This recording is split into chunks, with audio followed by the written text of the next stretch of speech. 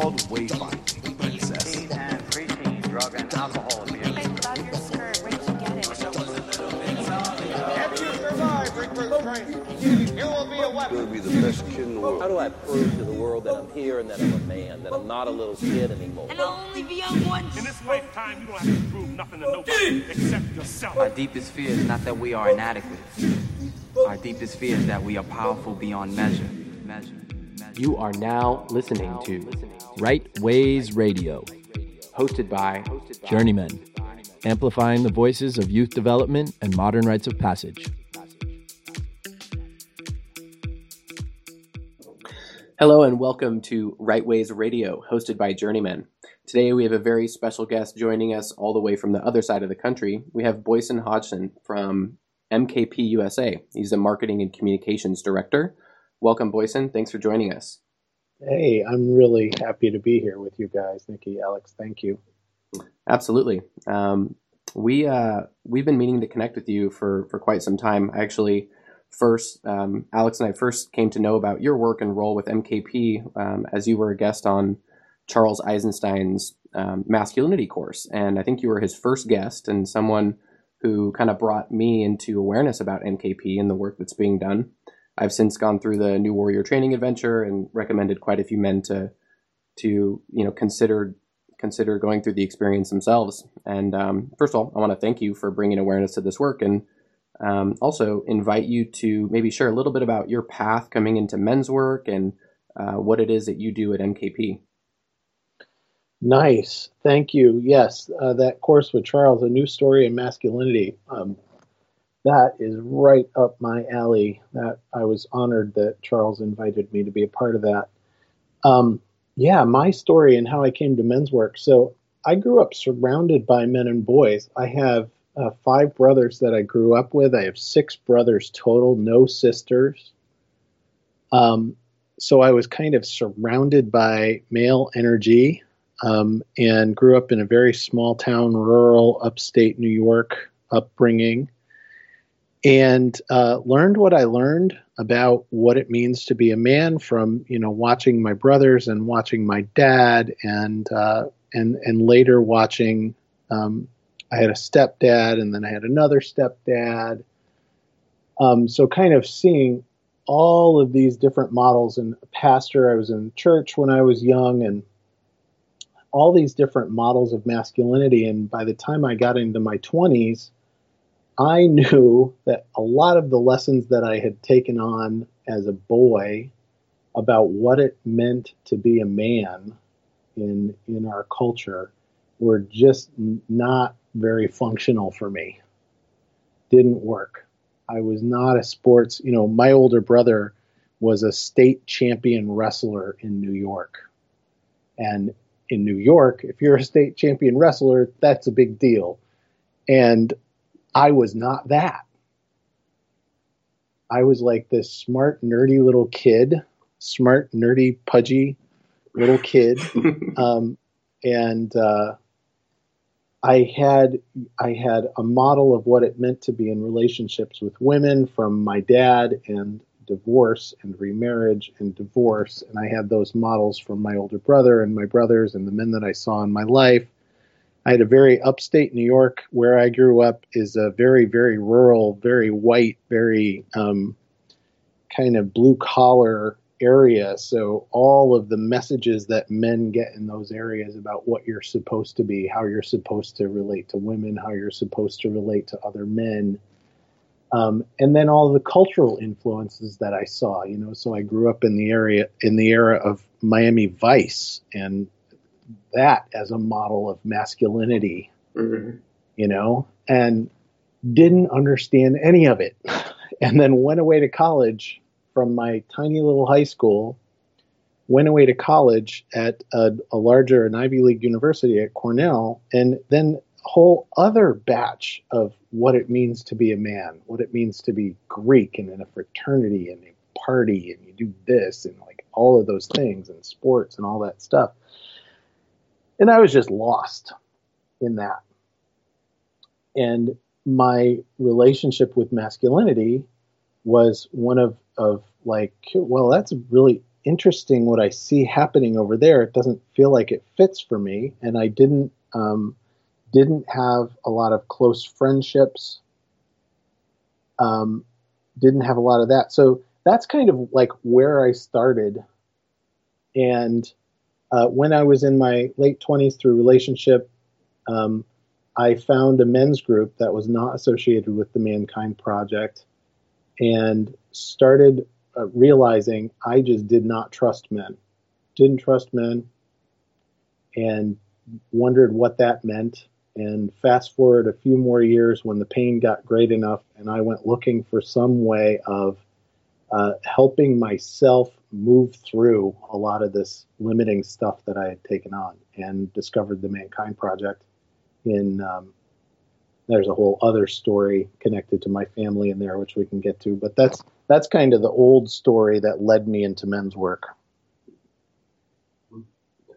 Thank you, Boyson, for sharing a bit about your path and how you ended up here today. I'd be curious to hear your perspective on the importance of the father and son relationship, hearing your experience with a few stepfathers. And I also understand that you're a father of a 12-year-old boy yourself. A lot of our listeners are often parents, mentors, and I'd just be curious to hear your perspective on how important that role is as a father and the relationship with his son.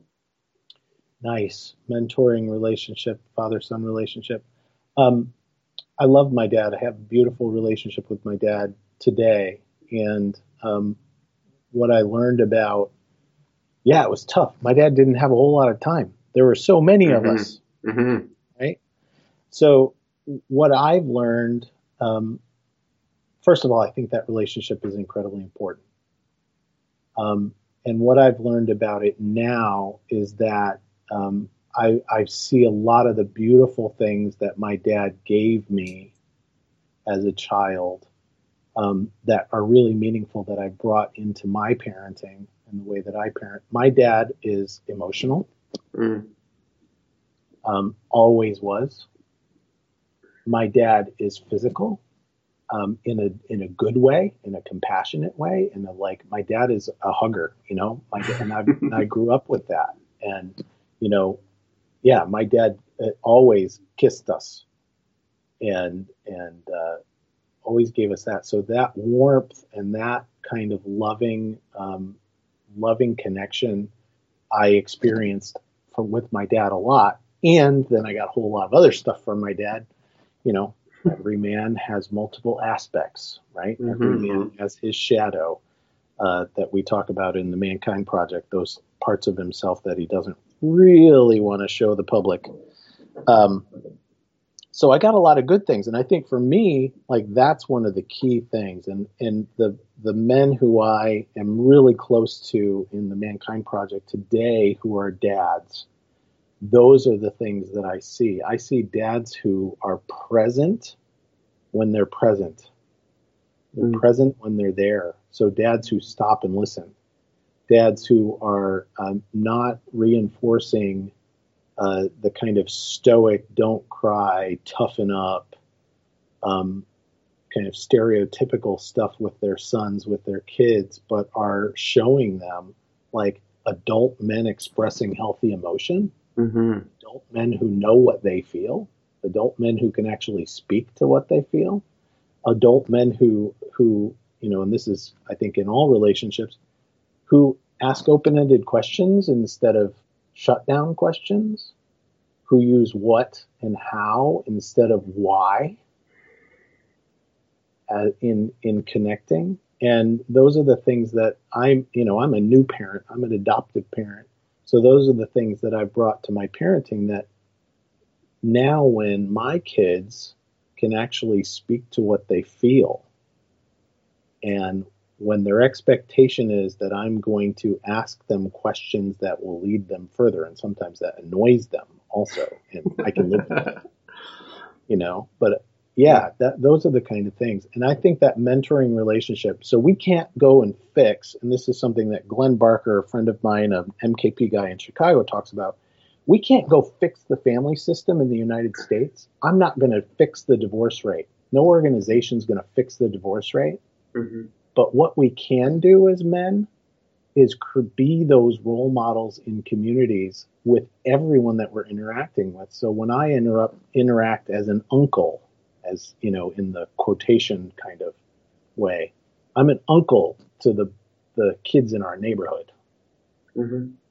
And they get to experience me as somebody who's open, is going to meet their eyes, is going to ask them questions, and be that kind of presence.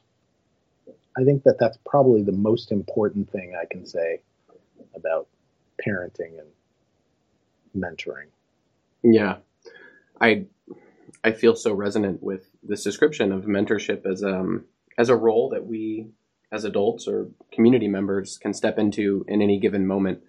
And something that is part of our vision here at Journeymen is to cultivate a sense of opportunity there for adults and people who have, had significant experiences in their life to engage meaningfully with those younger or at an earlier stage than them in some ways. And as you just described, stepping into that role as mentor or uncle to, kids on your block can be a really, really powerful way to, naturally call out your gifts and share the work that you've done, and also, show kids, show children, show younger folks that they have support outside of their immediate family unit. And another thing I heard you speak to that feels important to explore a little bit more is this idea of time as the father. And this feels particularly relevant for me now, as just yesterday I learned that we're going to be having twins in this pregnancy. So super exciting, and I'm already feeling very stretched, right? As a father, we have a 3-year-old son, and I'm doing this dance of sitting with my professional life and my own passions, and then feeling like my role as a father is so important right now. And then to be like, and we're having twins. Wow, where is that time going to come from?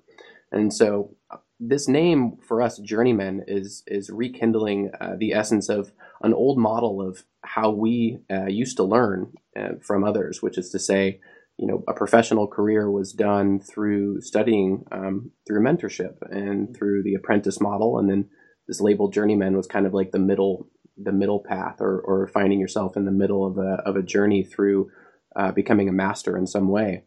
And a lot of scholars and people who I look up to in this work, they describe the industrial era as one in which the modern father has really been taken out of the home and taken away from the children, as working long hours through the Industrial Revolution, and even now just feeling like we're so called to the professional workspace, to the office, to the job, whatever form of work that may be. It's becoming less and less common for children or those under us to be able to work with us. And one vision I have as a man finding out what it means to be a man in today's society is to find a balance between work that can be done, in the presence of younger folks, my own children and other younger folks, and also work that, I choose to do or want to do on my own. And I'm interested to hear maybe how you found balance in that way, or maybe some strategies, techniques, or good examples of people who can create that space and that time to, engage with their children and kids, and also, show up as a career-minded individual. Yeah, I feel that's really great, that kind of presence. And it actually just brought something back to me. So two examples. My dad was a veterinarian, and always worked in an office that was, in my formative years, it was right next door. So it was, kind of not attached to our house, but right next door. So I was in the vet office a lot as a kid. Go in before school, my dad would be doing surgery. Go in after school, my dad would be with clients and seeing. And I got to see how my father interacted with people as a model for, interact. So how I learned how to be charming, how I learned how to be polite, how I learned how to interact with people. And then one of my stepdads, after my parents were divorced and my mom remarried, owned a tree farm. That was my first job. So 13 years old, I had a shovel in my hand, and being out there in the field, literally in the field next to men. And yeah, some of the stuff that I learned in there, I learned a lot of really nasty language, and I learned a lot of really poor ways of interacting with women from those experiences. But, this is what we have the opportunity to change now as this kind of new men is when I see other men in my circle who work outside. So even if they're in careers where they're away from the home for their careers, the kind of men that I see being models for this are the guys who are taking their sons, taking their daughters when they're doing stuff outside, guys who garden, guys who are working on their houses, guys who are, doing whatever they're doing as that kind of mentor path with consciousness, right? And also screwing it up sometimes. My kids learn so much from me screwing up and taking ownership of it, and I think that it is really valuable. And I think it's something that's coming back. And I think Journeyman is another example, right? There's this longing, this yearning in us as a culture for those interactions. And so you guys are creating another vehicle to fulfill that yearning for connection, multi-generational connection, community connection. Yeah. Just listening to you, I hear this intention of mine, which is to, as I engage my 3-year-old son in different activities, I am also cultivating I'll call it a surrender of that old masculine mindset that I have to be super productive and efficient and not make mistakes. And when I engage in activity with him, I realize I'm reminded of how much learning I am exposed to and he is exposed to when I mess up and when I'm wrong, and can admit that, with some form of grace. And I have to say that the archetype of the white knight, or being on the white horse, feels really relevant for me. And it's less painful when I can kind of dismount intentionally rather than being completely blasted off by, something that comes from the side or comes out of my awareness. So I hear those themes playing out here as well. And I appreciate the example that you gave of the vet office. As a kid, I didn't get a lot of time with my dad on the job. He was a carpenter, but those days that I did get there, I felt so included in his life, in this mysterious part of, my whole upbringing, which was my dad's work. And even just for a day to be brought into that felt so meaningful for me, to get a glimpse of that and to be brought into his world. Yeah, totally. I kind of jumped into something. So the Mankind Project, right? I'm with the Mankind Project, and we do two things. We run men's groups and peer facilitated peer support groups for guys, where guys get to men mentoring men is one of the ways that we talk about it, is like men being in the open, vulnerable presence of other men, connecting with them. And then we do these intensive experiential training programs, the New Warrior Training that you talked about. And one of the things that you and I touched base on before, Nikki, is this idea of adult men being terrified of vulnerability. And especially with their kids, right? You have to be that white knight. You have to be that strong presence, that dad's always right, dad rules the house kind of thing, or adults. It's not just men, women. We rule the house. We're right. And I think that that's one of the things that the Mankind Project and other programs like it, but, speaking to the Mankind Project, the New Warrior Training Adventure helps men crack that armor that has them believing that they have to be invulnerable, that they have to be perfect, that they have to show up in this way for the people in their lives, for their kids. What an experience of beauty it is when a dad can own his vulnerability for his children. What a model that is, for a dad to be in his heart. So as I said, my dad was a very emotional guy, didn't own his flaws though. didn't own his weaknesses and vulnerabilities in a way that was transparent to me anyway, as a kid. And I think that would have been it would have helped him learn, and it would have helped me learn a whole different set of beliefs about how to handle relationship and how to be a dad, and how to be, if he had been able to own more of that vulnerability in our relationship. And so I strive for that now. And I think that's a terrifying place for men. And when we talk about mentorship, you and I talked about mentorship, male mentors are so hard to find.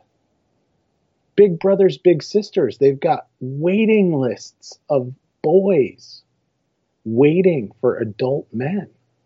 And adult men are terrified to step into that because they're going to be seen, and we know this on some level, they're going to be seen in their vulnerability. They're going to be seen as not perfect. But you're not perfect, dude out there listening, you're not perfect is what we need. Mm-hmm. Right? We need that. Thank you for naming that. We've actually noticed that within our organization that it's quite challenging to find adult men willing to step up and help support youth in our communities as a mentor. And I think one of the big pressures they put on themselves is exactly that they feel they have to be perfect. If they're going to work with kids, they have to be this ideal, this vision of a man that isn't even attainable. And often I feel as though men also expect that they are going to need to be the teacher as opposed to a mentor, which is quite different.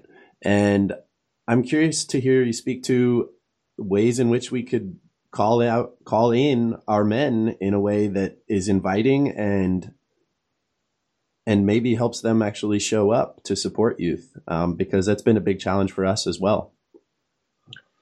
So I jump right into the self-interest, appeal to a man's self-interest. So I would not be nearly the professional I am in my professional life had I not learned how to listen better and be present.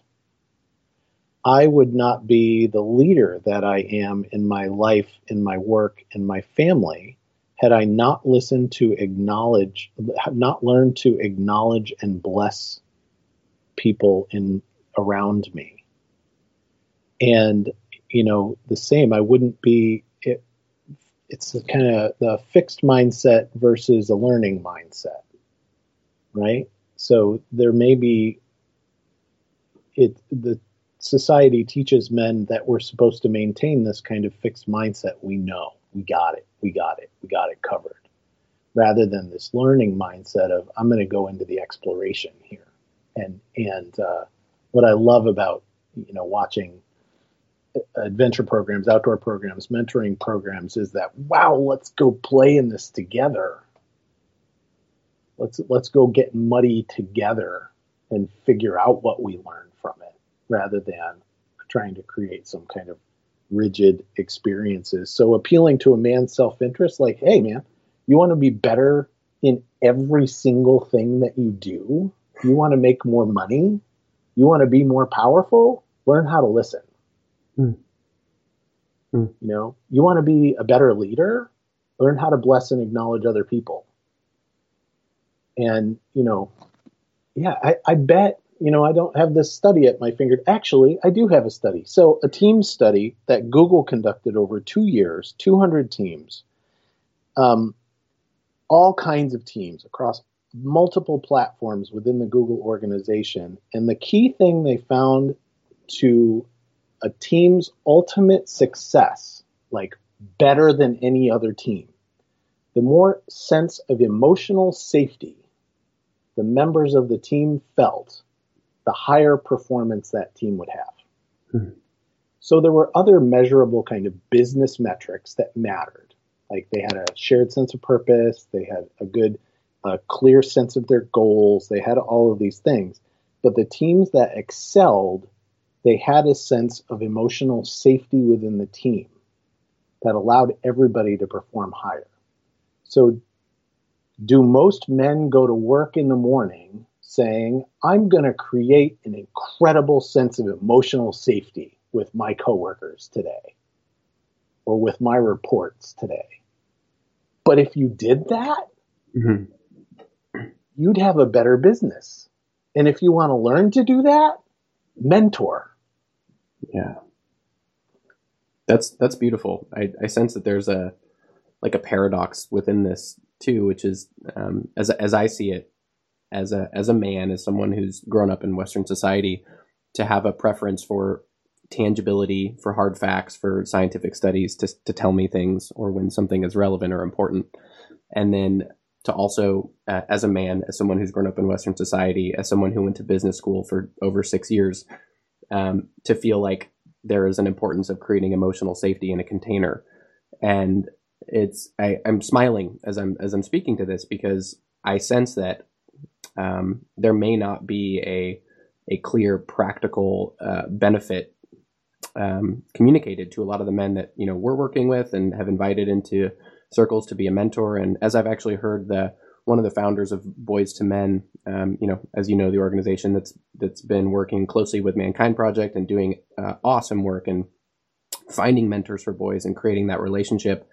One of the videos that they have publicized describes the challenge in recruiting adult men. He's like, you may be surprised. It's not hard for us to find boys who are willing to, go out for a weekend and talk about their feelings, but to invite a man into that prompts a very different response. And usually it's fear and an evasion technique to be like, no, I'm not going to do that.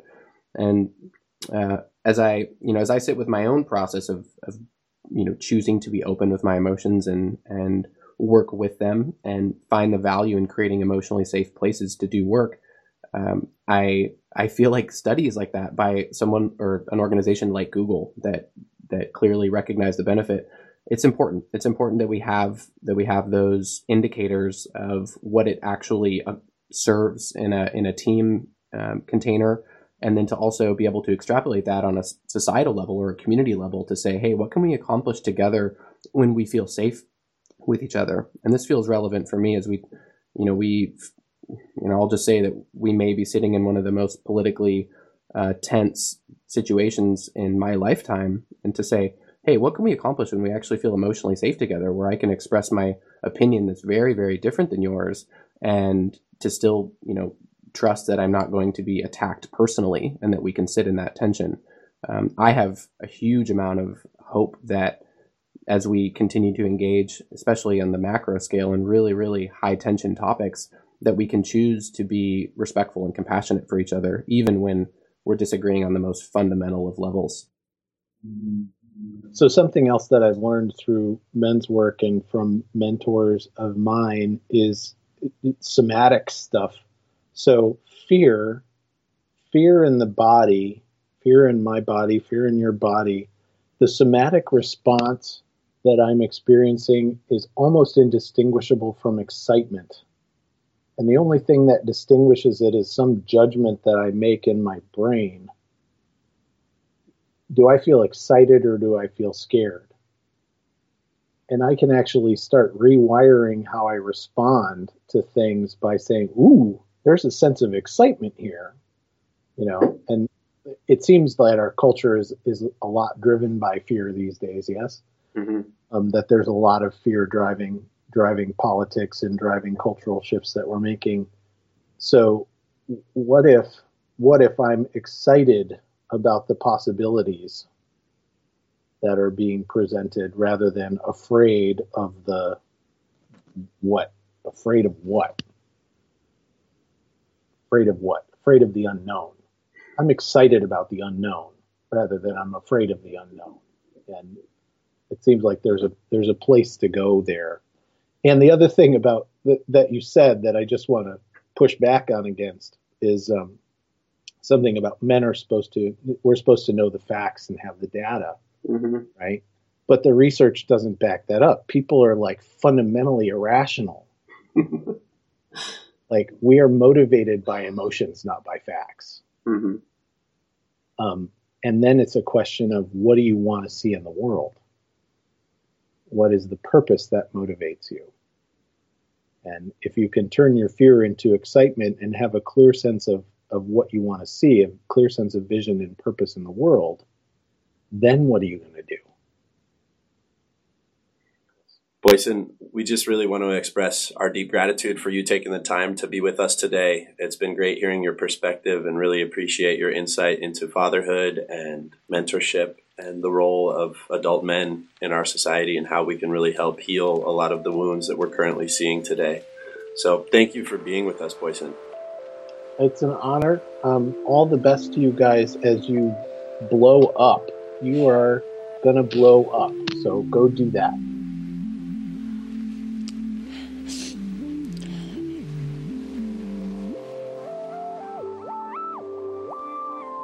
You've been listening to Right Ways Radio, hosted by Journeymen. Thanks again for joining us. If you like what you heard, subscribe via iTunes, Google Play, or Stitcher Radio. And remember to leave us your feedback, and please give us a rating. Find us online at www.journeymen.us.